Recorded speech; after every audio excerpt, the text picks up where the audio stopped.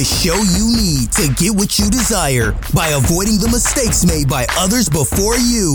Learn the stories and journeys of what success looks like to find the freedom you deserve while thriving with your best life. And now, I present to you the one, the only, Rapid Results with Andrew Wise.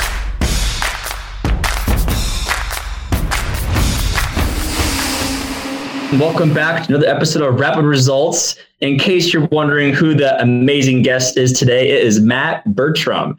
And for those who don't know who Matt is, he is the head of digital strategy at EWR Digital, a leading digital marketing agency based out of Houston for over 20 years that works with top brands in the traditional and Web3 space.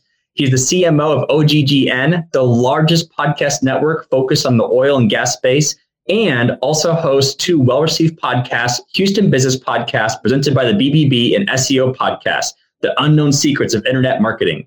It's sponsored by Ahrefs and other top platforms with over 4 million downloads, 55,000 monthly loyal listeners, and he's been recognized as the most popular digital marketing podcast on iTunes.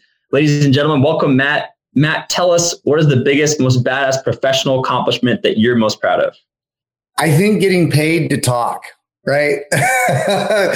Getting paid to talk is pretty fun. One of the things that was pretty exciting is I went to Bitcoin Miami not too long ago, and I got to the event and I had paid for a ticket, but I didn't realize that there was like an industry day, and then there was something called a whale day that was like $15K to be part of it. So I got there a day early. I was leaving like the next day. I just was flying into Miami, flying out, and I was like, I got to utilize this day as best I can. And I don't even have access to the conference. And so I started walking around the building. I go, I don't know how I'm going to get in here. Like, can I buy a ticket? What's going on? And then I saw a bunch of people going in the door, and I just followed them in, and everybody's there to volunteer. And they're like, you're here to volunteer? And I was like, yep, sign me up. And they're like, oh, you're not signed up? I was like, yeah, no, sign me up. And then they're like, okay, we're going to put you like by the trash bin back around by the garage, like security. And I was like, oh, I don't know. It's kind of hot outside. I was like, do you have anything else? And she was like, what do you want? And I was like, speaker reception. And she was like, oh yeah, we don't actually have anybody in that area. I'll just assign you to it. And I was like, okay. So she assigns me to it. And so at this event, there's this, industry day, right? So everybody in the industry, it's a premium ticket. Then there's something called the whale area, which is like $15K. Okay. Just for this event to be part of this special area. Yeah, one ticket costs $15K, right? Yeah. No, it's crazy. And then there was like the VIP reception, and then there was media, right? And so certainly if you're doing podcasts, you can sometimes get into conferences with like media, but you got to apply for that way in advance and all this sort of thing.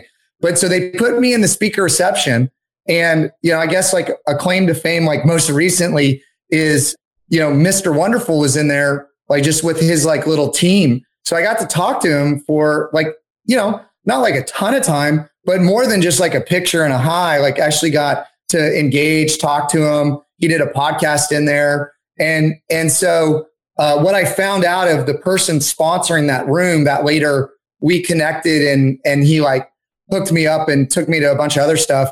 Like he was like, I didn't have any volunteers in the room. And So I went from like not having a ticket, you know what I mean, to this day, to working the VIP where I was. And I met some people walking through the whale area because I would have to go back and forth through there. And I was helping out a lot of the speakers. And so the event was just phenomenal through, I guess, ingenuity. And I met some great people that I don't think I would have been able to interact with. And so just the ability to talk and just kind of like being able to think on your feet, I think is something that I'm most, I guess, proud of or impressive, because it was really a great event, but it could have been like, I could have got there and just held up in a coffee shop and just not done anything and then missed like the whole conference. But I was like, I need to get in here. These are all the industry people that I need to meet, because we do marketing, and, I certainly want to continue to develop our footprint in the Web3 space. And so it was just something that I was like, I want to make this happen. So I think that I'm pretty proud of that.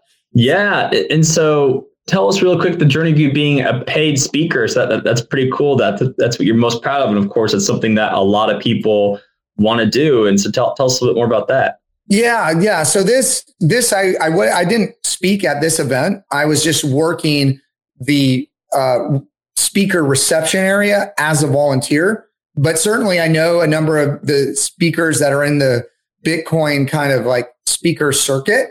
I've done a few paid talks. I wouldn't say that I'm like a paid speaker, but I can tell you that, speaking is not as hard as you think it is if you know what you're talking about, right? If you're trying to do a presentation of slides that you put together or you're trying to read something or it's scripted, that's when it's difficult. But if you know the information well and you can communicate it clearly in a conversational way, and speaking, I think, is a lot about energy. Like it's a transference of energy and getting the crowd involved. And it's about not what you're saying, and I think you've said this in a previous podcast, it's about how you make them feel. It's about the experience that they had for themselves, what they learned for themselves in the course of your talk. And so it's really nice to, even like in big groups, get them to break up into like talk to the person next to you or break into a group and share this. And if they can get something out of it for them, they're going to remember it. And if you can engage the crowd, that's what people like having a memory of what it was for them, not of you talking. And I think, that's something that as you move into speaking, it's really important to feel the room. And if you're talking about something, hey, everybody stand up, everybody clap your hands or whatever to try to get some energy put into them, I think is a lot of what it's about. And that goes more like when I speak, it's not so much paid speaking, which would certainly be nice, but it's more like selling from the stage because we offer a lot of different kind of services. So it's, you add some value and then you're like, hey, if you want more, come to the back of the room and like, check it out. Right. Yeah. And so I think I've done a lot more of that. Certainly done some paid talks, but that's not where we drive our revenue from. Also, you mentioned a number of podcasts. Now the OGGN network is fully driven off of sponsorship money, but the other podcasts I do, it's really a support function of a larger business or a larger goal. And so it generates like expertise, trust, authority, all those sort of things. Yeah. Well, and tell us, and I think people forget about that sometimes, is that being able to sell from stage is sometimes a better skill than just being able to get booked on stage, because that's where the money is made, is not just being paid to speak, but being able to sell to your audience from stage. So if you could talk a little bit about that, if you're okay bragging about, how much have you been able to sell in one presentation or what percentage of the room were you able to sell? I'd love to hear more of your experience with that. Yeah. So that goes along, right? Like when we were talking in the pre-interview, like, written some books out there, you can get them on Amazon or what have you. Build Your Brand Mania, Rise of the Personal Brand. Like people think that you write a book to like make money on the book sales. And if you're going to make money on the book sales, you're writing like a book like every couple of months. Like some of the big authors that are, I'm Amazon bestseller, but like New York bestseller and international bestseller and all that kind of stuff. Like they're writing a book every couple months because there's a bell curve of like what's happening. I'm really using the books and all the money I make from book sales.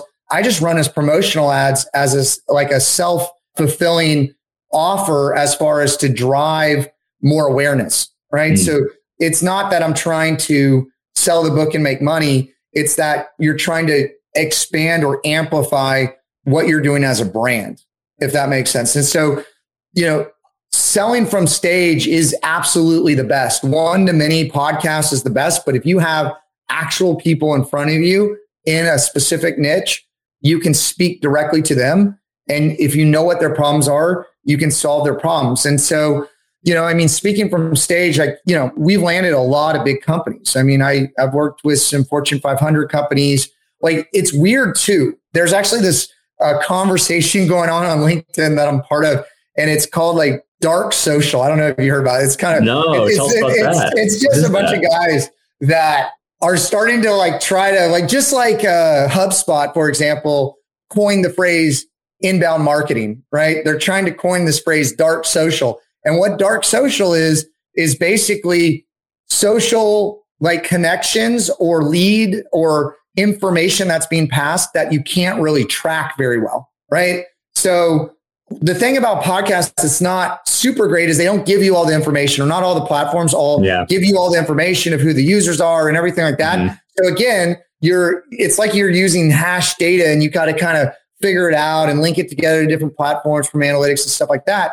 And so really some people have coined the term dark social and social media because, we do this podcast. Someone sees it, someone shares it in a chat, then somebody else shares it out in their company email. And then that person posts it on their social media. And then, somebody runs an ad over here, and then they mention you in a blog post or whatever, right? Like you can't find that attribution of where that lead came from. And so, I think who it was that said the quote, marketing is great, but I don't know which 50% of it worked, or, I can't remember exactly who said that. That was Ogilvy and Mather. I think it was Ogilvy. But essentially, as far as like direct sales from stage, it's a lot of like people come to you, and I'm not hard selling. Like certainly I've been to those conferences where someone's hard selling, like buy this package and you'll get this deal. It's more of, for me at least, how I've done it. And really your sales process has got to be comfortable to you. It's more of an inquiry capture, right?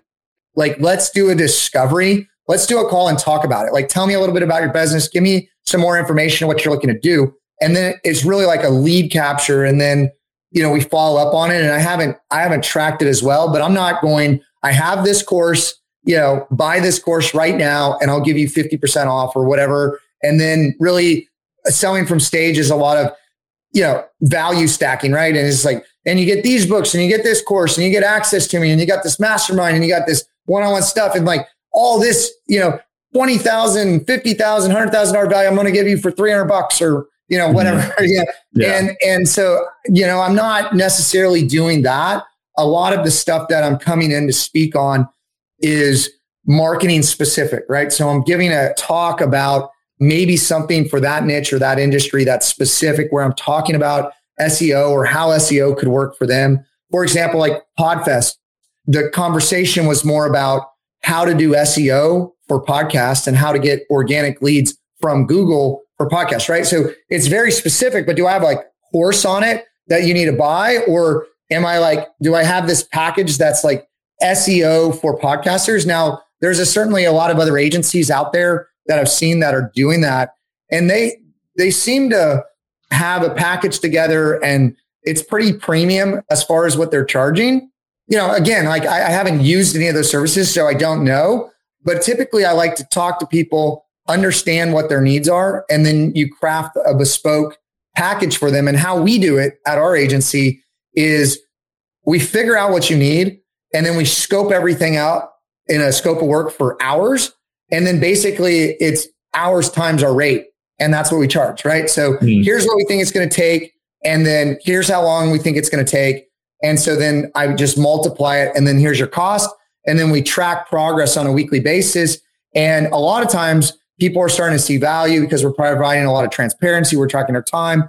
People are liking it. And then from there, they tend to grow their services. And so typically our only standard thing is, it's got to be at least a $10,000 project for us to get engaged, because, I have about 40 people on the team. And so 40 people are on your team, those contractors or employees? It's a mix, right? Since COVID's happened, we've changed our model. We've gone fully online. So we are hiring people remote. Really, like English first is pretty important from what I've found from where we're hiring people. But now, we've hired a lot of contractors, and that's been able to grow. But typically we have a core team of W-2s that are in the States. But previously, right, pre-COVID, it was all W-2s and it was all in Houston. Okay. And so that model is like, okay, we opened up the hiring to the United States, and then we bringing on some Canadians, and then we hired some South Americans. And then now, we've started to go east, and we've started to hire people on a different time zone. And so there's all these challenges with that stuff. But I would tell you that, if you're going to hire, depending on your project, you might need a freelancer, right? Or you might need a augmented staff person that you could go through even a staffing agency where they vet and they give you somebody great.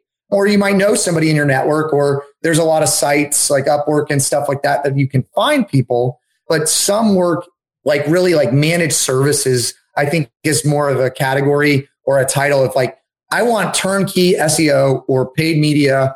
And I really just want you to drive the whole thing and take care of it for me. And I don't want to manage it. And typically you need project managers, account managers, and then a team to do that. And that's more than a freelancer. And freelancers, you typically have to like manage or you attach them to their company. So based on what you need and what you're doing depends on how you need to hire. And then also there's a lot of nuances of hiring like offshore people.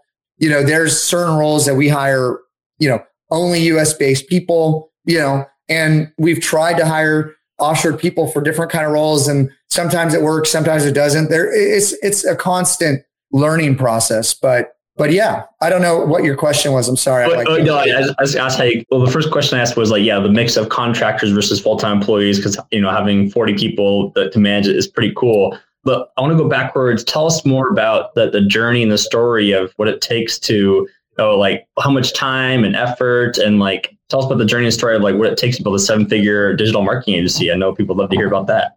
Yeah. So just to answer your question on the mix, I think we're probably about 50-50 right now. You know, we just brought on 2 more W-2 employees. So like, I mean, it just really in today's world, it depends on everybody's situation, and it's certainly flexible. We are hiring, by the way. We are hiring. Nice. And we got a lot of podcasts. If you got podcasting people like doing editing or promotion or social media, like super interested if people want some contract work. So we're certainly flexible in that area. But to answer your question, it's hard to start a business. And I came into a business that was already formed. It's been around 20 plus years, and kind of worked my way up to running all the strategy at the company and taking a lead equity role in the company.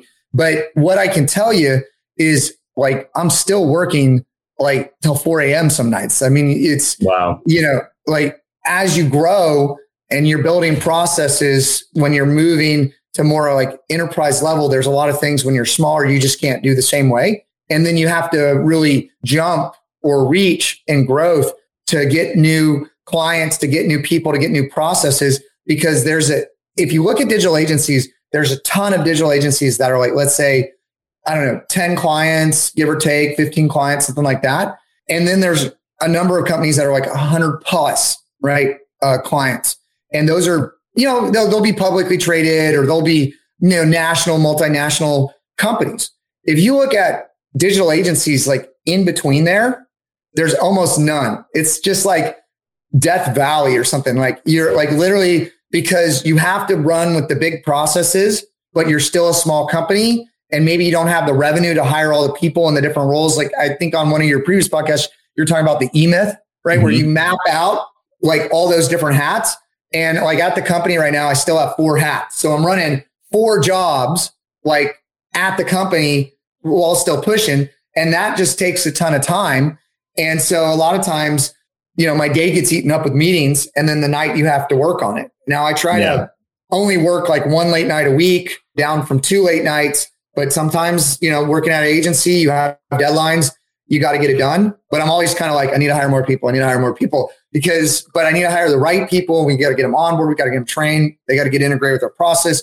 And so, you know, I'm always looking for like good people, and I'm trying to like take those hats off and hire people for all those areas. But also I got to have enough revenue to pay for those people, because when you're running a consulting business, your main cost is like brains, like it's like brains for hire. And, you know, you have different teams. And so, you know, it's just running a consulting firm is a lot. And so that's why there's a lot of small ones. And then there's, you know, a number of big ones that have all the big processes.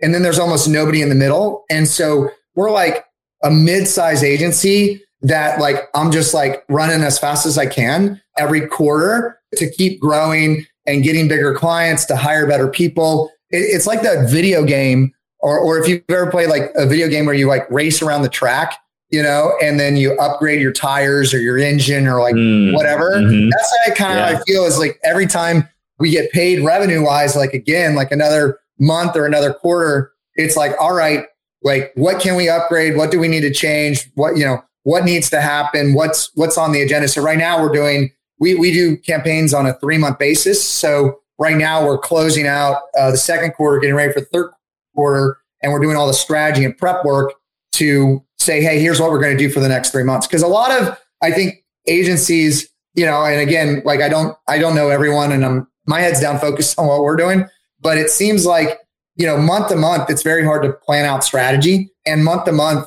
like it can get stale sometimes if you're offering like a templated service. And so attrition or apathy is like one of the number one reasons why people leave businesses. And so we always go, here's our strategy. Here's what we're going to do. Here's what we're working on. Here are the deliverables you're going to get.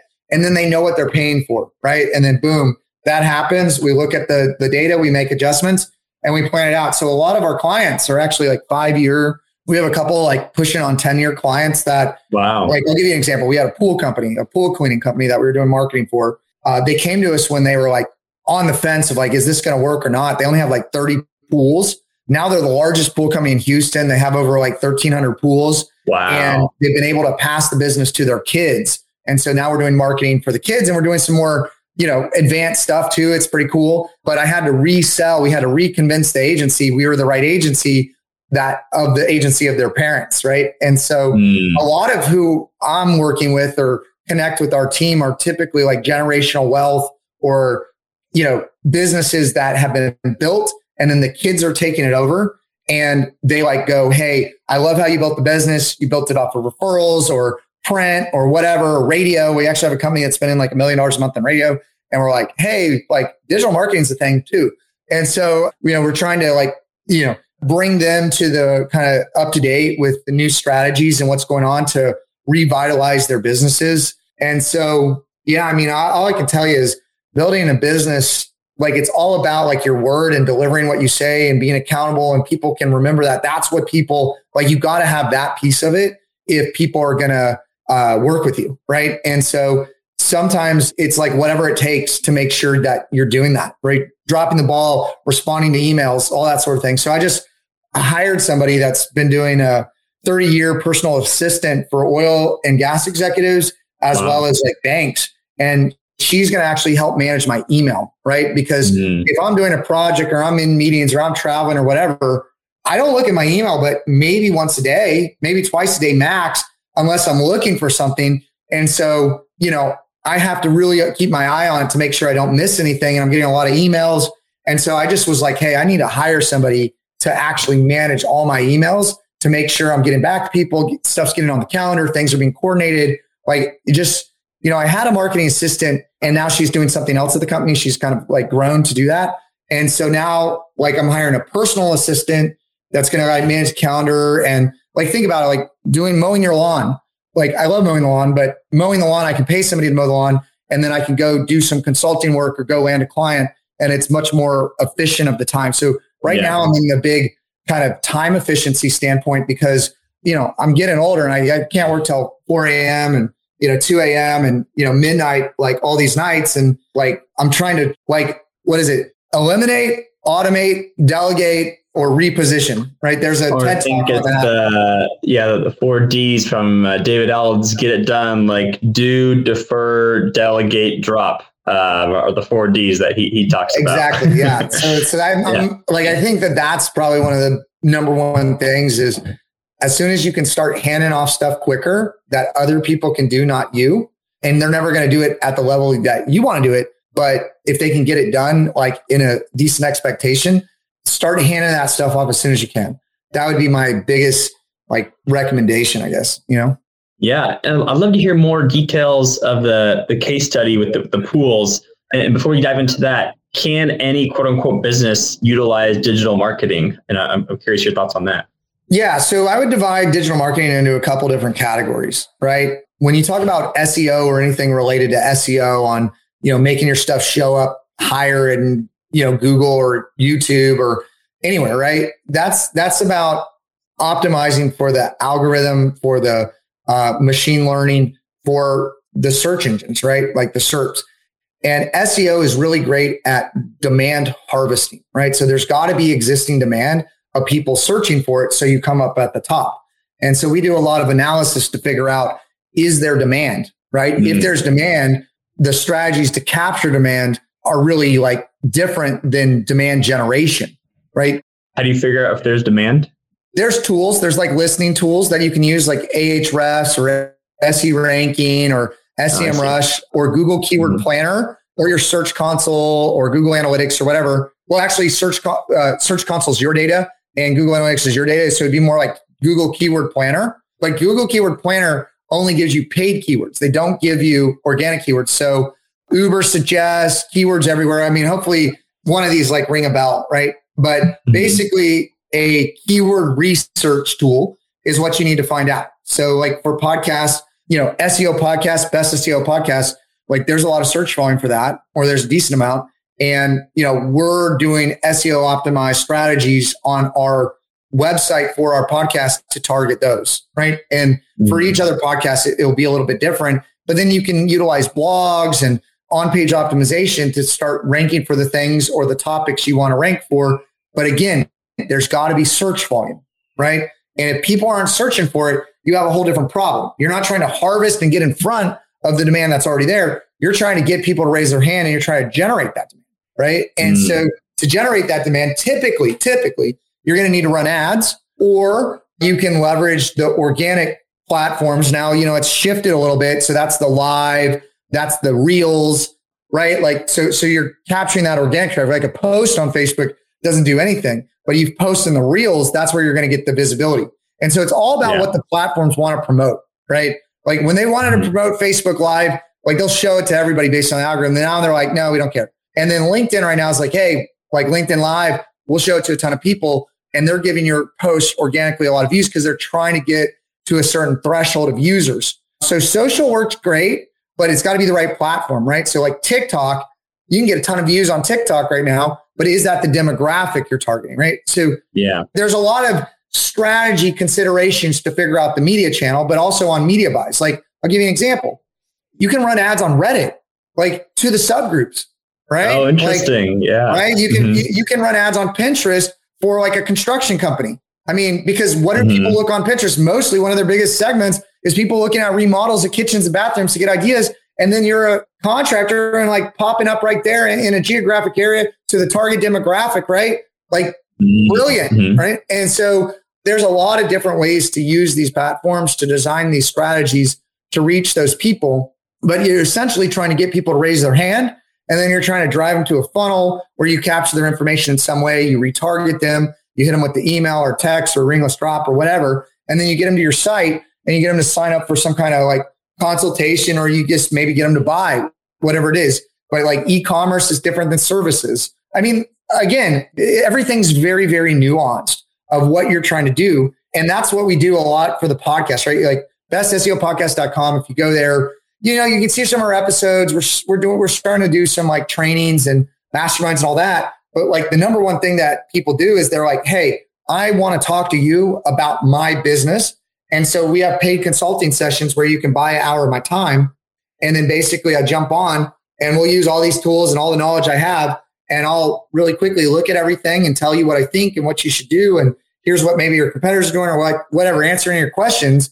And then what typically happens from that is either they can go off and do it, or they have somebody, or it's a second opinion for what they're currently doing, or they'll be like, hey, I'm interested in hiring you. And then I'll flip them over to the agency. So our podcast has always been for the last like 10 years, really a lead gen model. We've just recently started to accept sponsorships. And then that's allowed us to hire more staff to then do more things to like do a better job, right? Because it's all comes down to, I think, really time management. Like everything, or you can't manage time, right? Do you have some good quote on that, Andrew, on time management? Because you can't manage time, but like time management.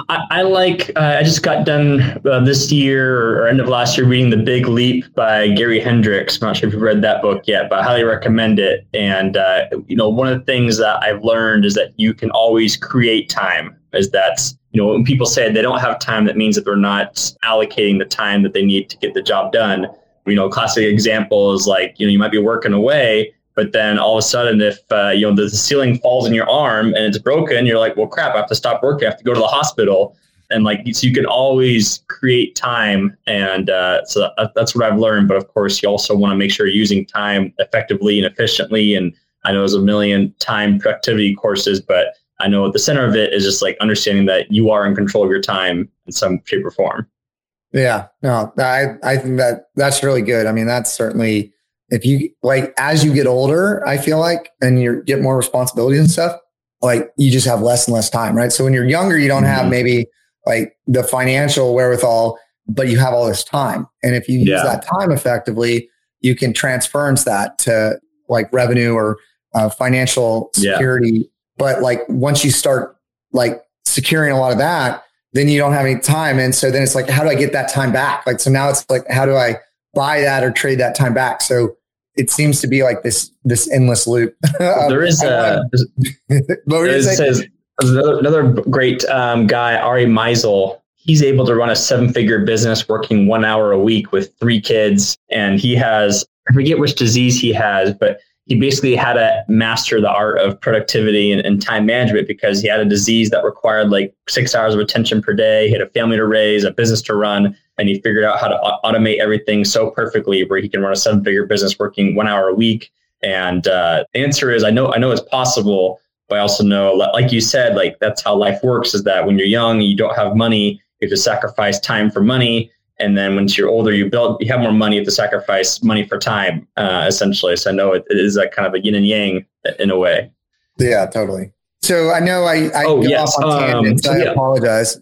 No, that's good. No, that's good. It's a good topic. So I'd love to hear, thanks again for talking about, talking about posting on Reddit, being the go-to person on that, talking about Pinterest. Like if people are going to talk about remodeling a house, like, oh my gosh, there's a local contractor in your area who can help you get this exact remodel. Like that's brilliant.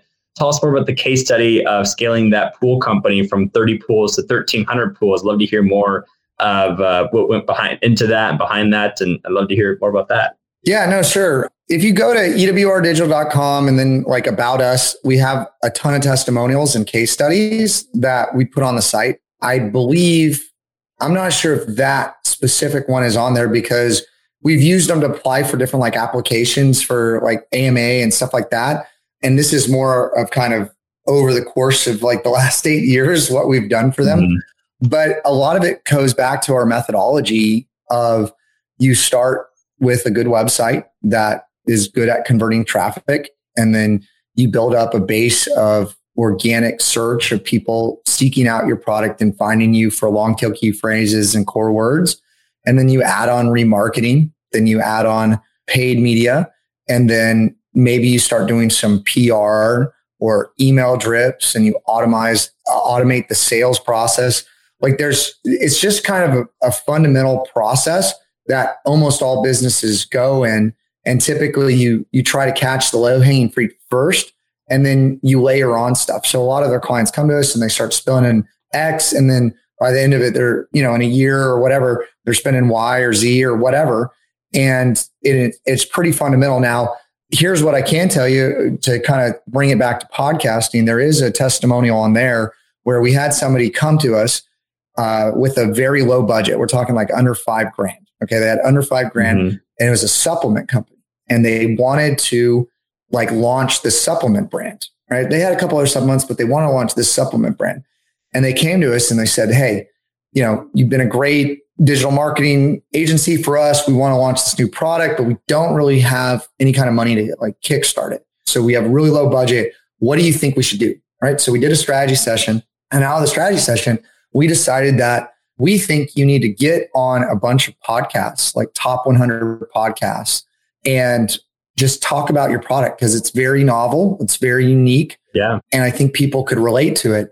And so we got on, it was healthcare, right? It's healthcare. So we got him on Dr. Gundry. And I don't know if you're familiar with Dr. Gundry, but we got him on Dr. Gundry, who's like a Dr. Oz or whatever. He's like like he's like very much up there.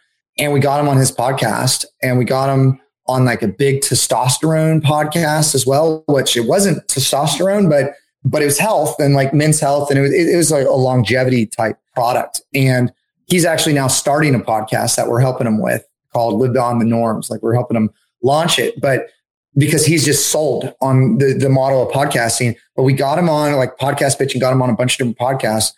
and $50,000 in revenue, like out of the gate. Okay. Wow. And that was off gosh. of like getting them on like 4 or 5 different podcasts. Mm-hmm. And then, we set up affiliate codes and everything so you could see like, I think it was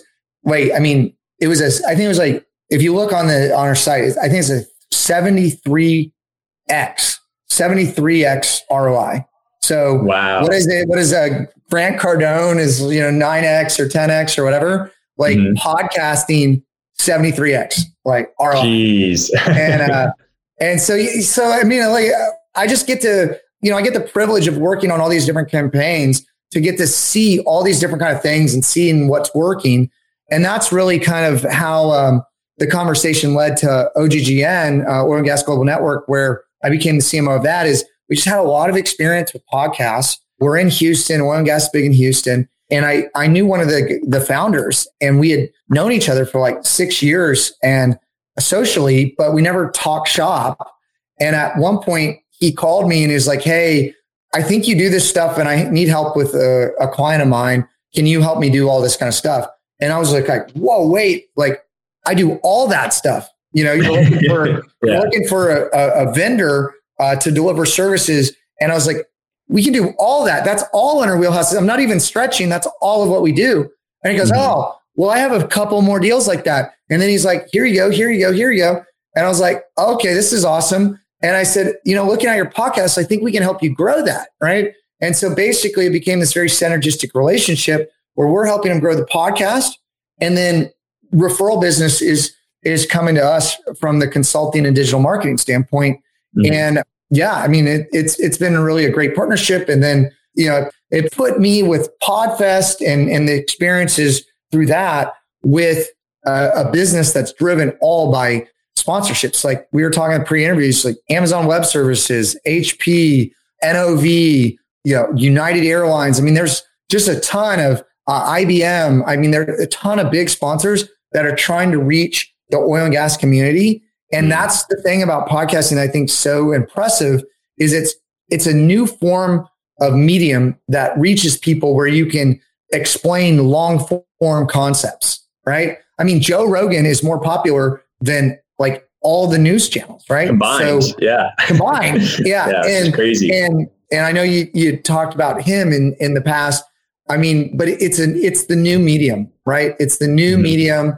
People like consuming that content. A lot of times we have people that binge watch or binge listen to our podcast and they just love the information and they feel like they get to know you. And I don't know. I think it's great. And I think big brands are now getting with it on this is another media channel that we need to be optimizing for and going after. And I think it can be huge, And so I've certainly seen that as well. So I've seen like have your own podcast, helped launch one for the Better Business Bureau during COVID when they were trying to get like testimonials and to kind of engage their customers.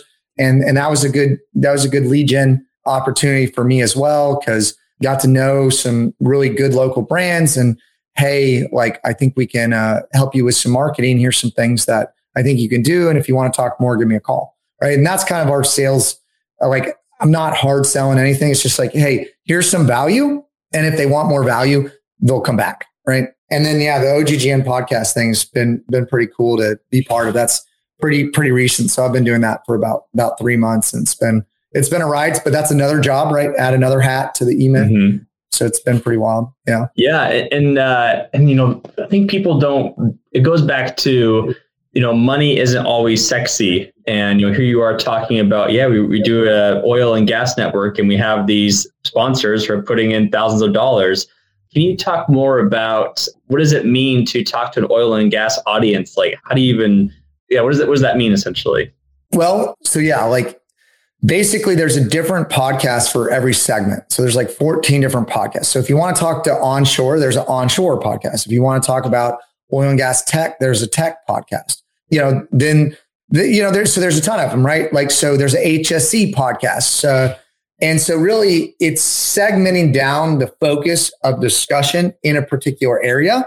What I've found that it's more of as well is it's more of like building community, right? So, you're interviewing different people that are all kind of like oil and gas is like good old boys for the most part. I mean, it certainly has changed, but a lot of it's very closed. And so you're interviewing people that you know, and you're interviewing people in the industry. And there's a lot of times on these interviews, you're going to maybe know somebody, right? And so then it becomes relevant to what you're doing in this conversation. Well, advertisers go, I want that person to hear what I'm saying, or that type of person to hear what I'm saying. So it's essentially another way of just for oil and gas. And certainly I think podcasting is very fragmented. So over time, though, I think you'll have different channels and things will be segmented out. But it's like targeting job titles on LinkedIn. Like you can run an ad on LinkedIn and target all the people of HSE job titles, right? Now, you can't do that on Facebook as much, but you can do that on job titles on LinkedIn. Well, you know that this podcast, if you're selling some widget or some service to HSE professionals, you know, to be on that podcast, whether you're a sponsor where they read it in, or they interview on that podcast, or they even have an option of a pitch podcast where they take a sales presentation and, you know, make it into like a really high-end commercial engaging storytelling, you're going to reach that community in a way that you're going to build trust and you're going to build engagement, and they're going to view you as a safe company because you're part of the community. Does that make sense? And so it's very, very, very niche. So it's inside oil and gas. There's probably other people that are like, hey, we have an oil and gas podcast, or we have an oil and gas and manufacturing podcast. This is like, we have that. And they started with that, and like oil and gas news or whatever. But now it's like each segmented area, because you got oil and gas, you got upstream, midstream, downstream. You got landmen, you got geoscientists, you got, well, Bitcoin mining. That's where I'm interested in. Okay. To bring it back to something I'm interested in. Like, but Web3 and Bitcoin mining, that was actually where like one of the big sparks came from. And so we're going to build a whole segment around ESG, which is carbon credits and offsetting carbon credits in the oil and gas industry. And I'm working with some companies that are doing that. And then Bitcoin mining, right? Trapped gas wells. So gas is really expensive. Running pipes are really expensive. Hey, we have a bunch of gas that we're flaring and we're just wasting it. Well, that could run a steam turbine that could power a Bitcoin miner that could actually turn that power or that trapped gas into money. And so I have a buddy of mine that like, they wanted me to be the host. And I was like, no, I'm not the right person for that podcast, but I know somebody. And so we got that interview set up. So we'll be launching that in like a month or so, but we're going to build out a segment that oil and gas focused, but also touching crypto. And so really the core is oil and gas, but then we segment it out. It's all about a focused audience in a niche is what it's about. And you don't need a ton of people, all the different kind of build your community. What is it?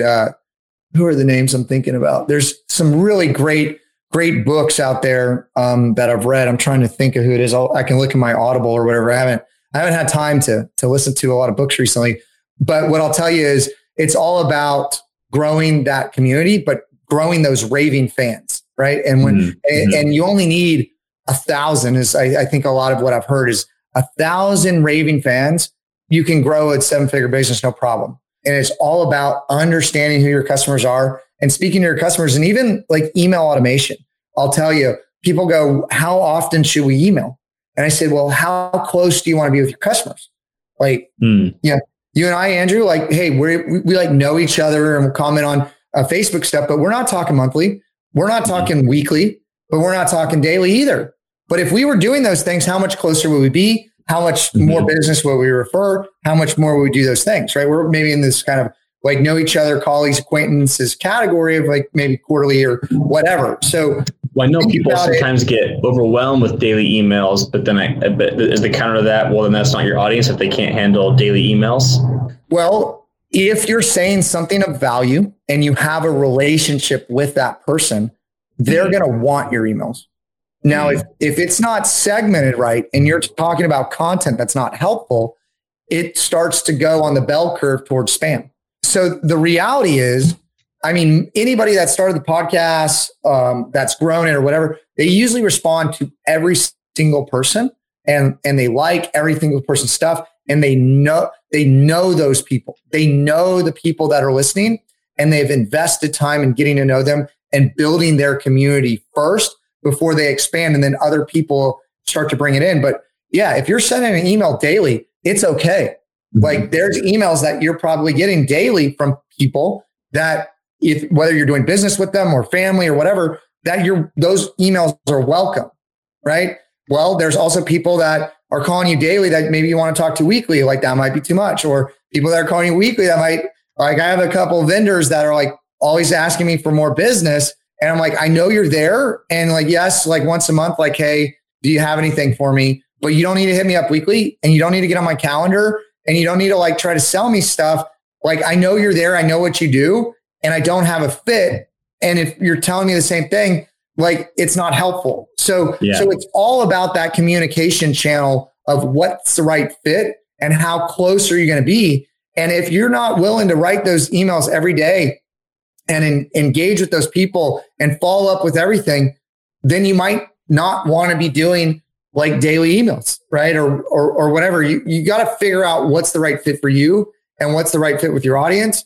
I mean, we've found with our clients, right? So I do a internal podcast or a video newsletter monthly. And I found that that's to be right is I do a video, and then I have account managers that talk to clients weekly. And I found that to be the right fit and then they're talking, they have a set meeting once a week, but they talk more often than that. Right. But we're gauging it per person on what they need for their business. And certainly early on, it might be more, and then it might be less later on when we kind of have it figured out, but you have to gauge that. And so that's the big thing about emails is it's not too many. It's who's your audience, how segmented is it, and is it the right information? Because if it's not the right information or it's not segmented, it kind of starts to move towards that like unwanted category. Yeah. And so you got to work on that sweet spot of looking at open rates, looking at topics, looking at responses, click-throughs to decide what is right. But again, I think you just start with building a network or building a core team or a core group or a core community that you're part of. And so I think it's better personally to join different communities because then you're not on the emphasis of driving everything, right? And so, but if you have the time and effort to create your own community, you should do that. But we're at the point that I need to hire like moderators, and if we do a Facebook group, like you got to have people like engaged in there, or it's not valuable. I've actually seen in some masterminds and different things, there's an automated setup for the first whatever of people get all these kind of messages. And so sometimes you have to do that. You have to go, okay, what is the perfect experience that I'd like everybody to have? And I don't have the time to do it. So I'm going to spend the time to create the automation to engage them in this way, because we know 80% of the time they might act similar, right? If you're targeting the same audience. And so again, all those analytics, all that strategy, that's a lot of what I'm doing every day is building that out for clients. And then I have a team of experts in different areas that are executing that stuff, if that makes sense. Yeah. And another question kind of comes to mind is it a cheat code to make a podcast tailored towards the oil and gas industry? Because obviously they have a lot of money, like, what's stopping people from making podcasts about the diamond industry or about, I guess, cyber security industry or like the top money-making industries, or is our podcast dedicated talking to Apple users or something like that? I'm curious your thoughts about that. So one of the guys, one of the crypto companies that I'm working with, like I've actually invested in his like private placement. Like we haven't done marketing for him yet, but we've been talking. He was a speaker at an event that I went to. Really like him. He was telling me he built before podcast, a magazine. Like you remember Nintendo had all the cheat codes in the Nintendo, like how to get through that. That thing was so popular for most people and everybody was like waiting for that. And that was kind of, I think the community back then is, getting in there and, then now you got online, all that. But what this guy did is for Windows. So my mom actually was like one of the first employees of Microsoft. So I kind of saw the tech stuff cool. happen. Nice. Yeah, I know. It's really cool. And I was playing games. I was the first, like everybody's playing football outside, on the street. And I'm playing like dial-up modem, engaging games in beta with some of my mom's coworkers, doing the first kind of internet gaming, online gaming. But what I would say is that, man, I totally lost what you're asking me. But yeah, so the community, so this guy, So this guy on the community, he developed the Windows 95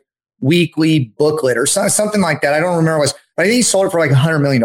Okay. Wait, what? Back up. Wait, what? Okay. Like, I actually don't know. Like, but I remember in conversation with him, he built up this magazine that was like a weekly magazine, which was just kind of like a weekly podcast or a weekly newsletter or whatever, but it was for the Windows space. It was like a Windows support thing. And I think Windows either bought it from him or something like that. But he made a ton of money. I don't know exactly, but it was like, I don't know if it went public or I don't remember the whole story. I need to ask him, but the answer is yes. Like, and I know a guy that I ran into a guy that's doing solar and he's big into solar. And I was like, oh yeah, I was on a solar podcast like a while back. And he named the guy that I was on the podcast with. And then the guy that had the podcast reached out to me and was like, how do you know so-and-so?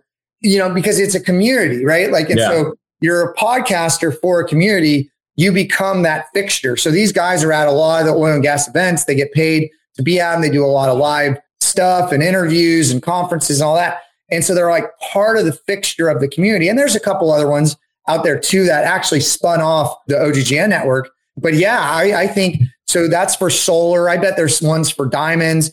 Like if you can figure out, if you have information to add in a particular segment, just like healthcare, right? I mean, there's a ton of healthcare. But I think, but I don't think you start one unless you really have some value to add to the national conversation. That's the thing also with blogs. Here's a big pro tip.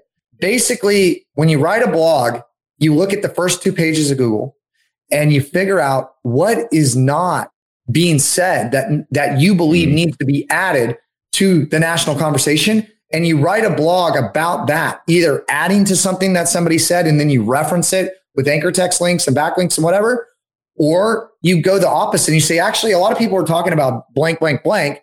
I actually think it's completely different than that. I think it's blank, blank, blank. That's how you're going to rank in Google. Adding to the national conversation. Google's trying to index all information in the world and it's trying to organize it. And so, you know, if you're saying something that's different than what other people are saying, that you're adding to that national conversation, and that information's good, and it's in a format that Google can understand, it's going to certainly put you up there because that's adding value to the database of information. I mean, we're almost cyborgs right now with all the wearables and everything, you know, using your phone. I mean, this is a appendage, like, right? Like it is like, you can't do anything. I mean, I ask it how to spell sometimes, you know, I mean, it's like, and it's funny, Elon Musk, you know, I've watched some of his stuff and he's like, actually our inputs to accessing the supercomputer or hive brain has gone down from the keyboard to the thumbs. And so that's why he's saying like the whatever the chip, you know, I don't know, Neuralink or whatever it's called, is going to speed up just that access point.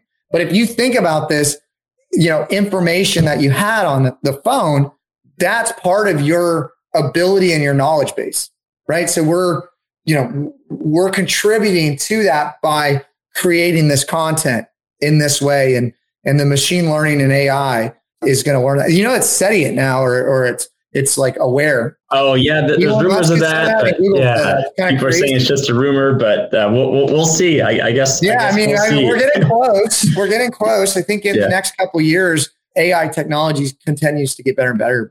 But yeah, so. Well, yeah, and I know we have a couple minutes left here, so I'll make sure we're out of here in time. So I guess the last couple of questions we have for you is, if people are listening to this whole interview, what's the one takeaway you want them to have? Your time is your most precious commodity. Yeah. Tell us more about that. I think, you know, kind of throughout this podcast, we were kind of lining out some of those things. But I think, you know, if you have time, you know, figure out, like, you're going to figure out how to get more wealth or whatever. And if you have more wealth, you're trying to figure out how to get more time. And so I would just say, like, enjoy the journey, but understand that you only have so much time and you just never know. You know, a lot of people in their life can probably relate to relationships they've had, and whether it's, you know, a death to like a relationship that you value, like you never know where that's going to go. Right. So you never know where that's going to go.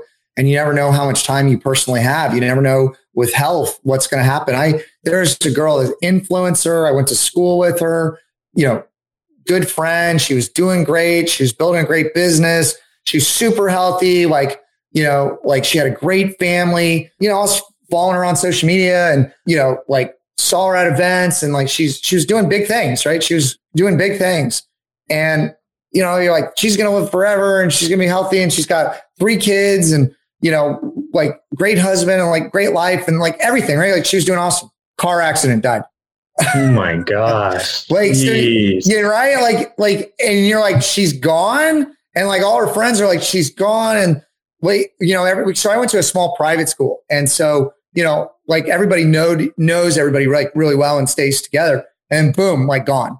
Right. And then one of the guys on my team actually just had a brain surgery. So, and he's fine. He's okay. I heard from him actually today, but he went in for a jaw abscess or something with a tooth. They did an MRI, and then boom, he had a melanoma brain tumor that they had to go do brain surgery. And he actually pushed it out a month to like get like his affairs in order, because you just never know. And he's young. And so, I just, health's important. Time's important. Don't sacrifice all your time to work to think that you're going to have this golden retirement, because you never know. So it's about the journey. And if you have the time, enjoy the time or do productive things, but your time is incredibly valuable. And, a lot of things that I wish I would have built a better process sooner, because I'm doing things I don't need to be doing now. And I wish I could be doing other things. And always the things that I'm doing now, once I hand those off, I always fill it up with something else new. And usually it's more exciting or whatever, or more impactful or what have you. But if you don't have that time, you don't know. So the further you can do that, the faster you'll move along and certainly enjoy the journey along the way. Yeah. No, such great advice, Matt. Thank you so much. As you wrap up here, what are the best ways people can contact you, get a hold of you, learn from you, let us know the best ways to get in touch? Yeah, no, I've been doing a lot of stuff on LinkedIn right now, Matt Bertram Live. So also, if you don't have your own handle, go buy your own handle. Like that's really important. I just recently bought MatthewBertram.com. I want to buy Matt Bertram, but I bought MatthewBertram.com because somebody else had that. I need to build that out. So that'll be a great way by the time someone listens to this podcast to find me. But really, Matt Bertram Live on LinkedIn, you can find me there. That's a great place. Or Best SEO Podcast gives you the syndication out to everything there. And then our agency, ewrdigital.com. And you can, contact us or request a discovery call there. But really, like, I think you got to pick the platforms and stay on the platforms. And I think probably LinkedIn is the best platform. I got to get through all the, it might take some time, to get through all the stuff, but I'll typically spend some time on that. And that might be one of the best forums to find me. Yep. Perfect. Well, this has been awesome, Matt. Thank you so much. This concludes another episode of Rapid Results, everyone. And we'll see you all next week. Cheers, y'all. That concludes another episode of Rapid Results. Remember to leave a review about something you learned so others can share the knowledge. Keep being unstoppable in your pursuit of the lifestyle freedom you desire. And we'll see you next week.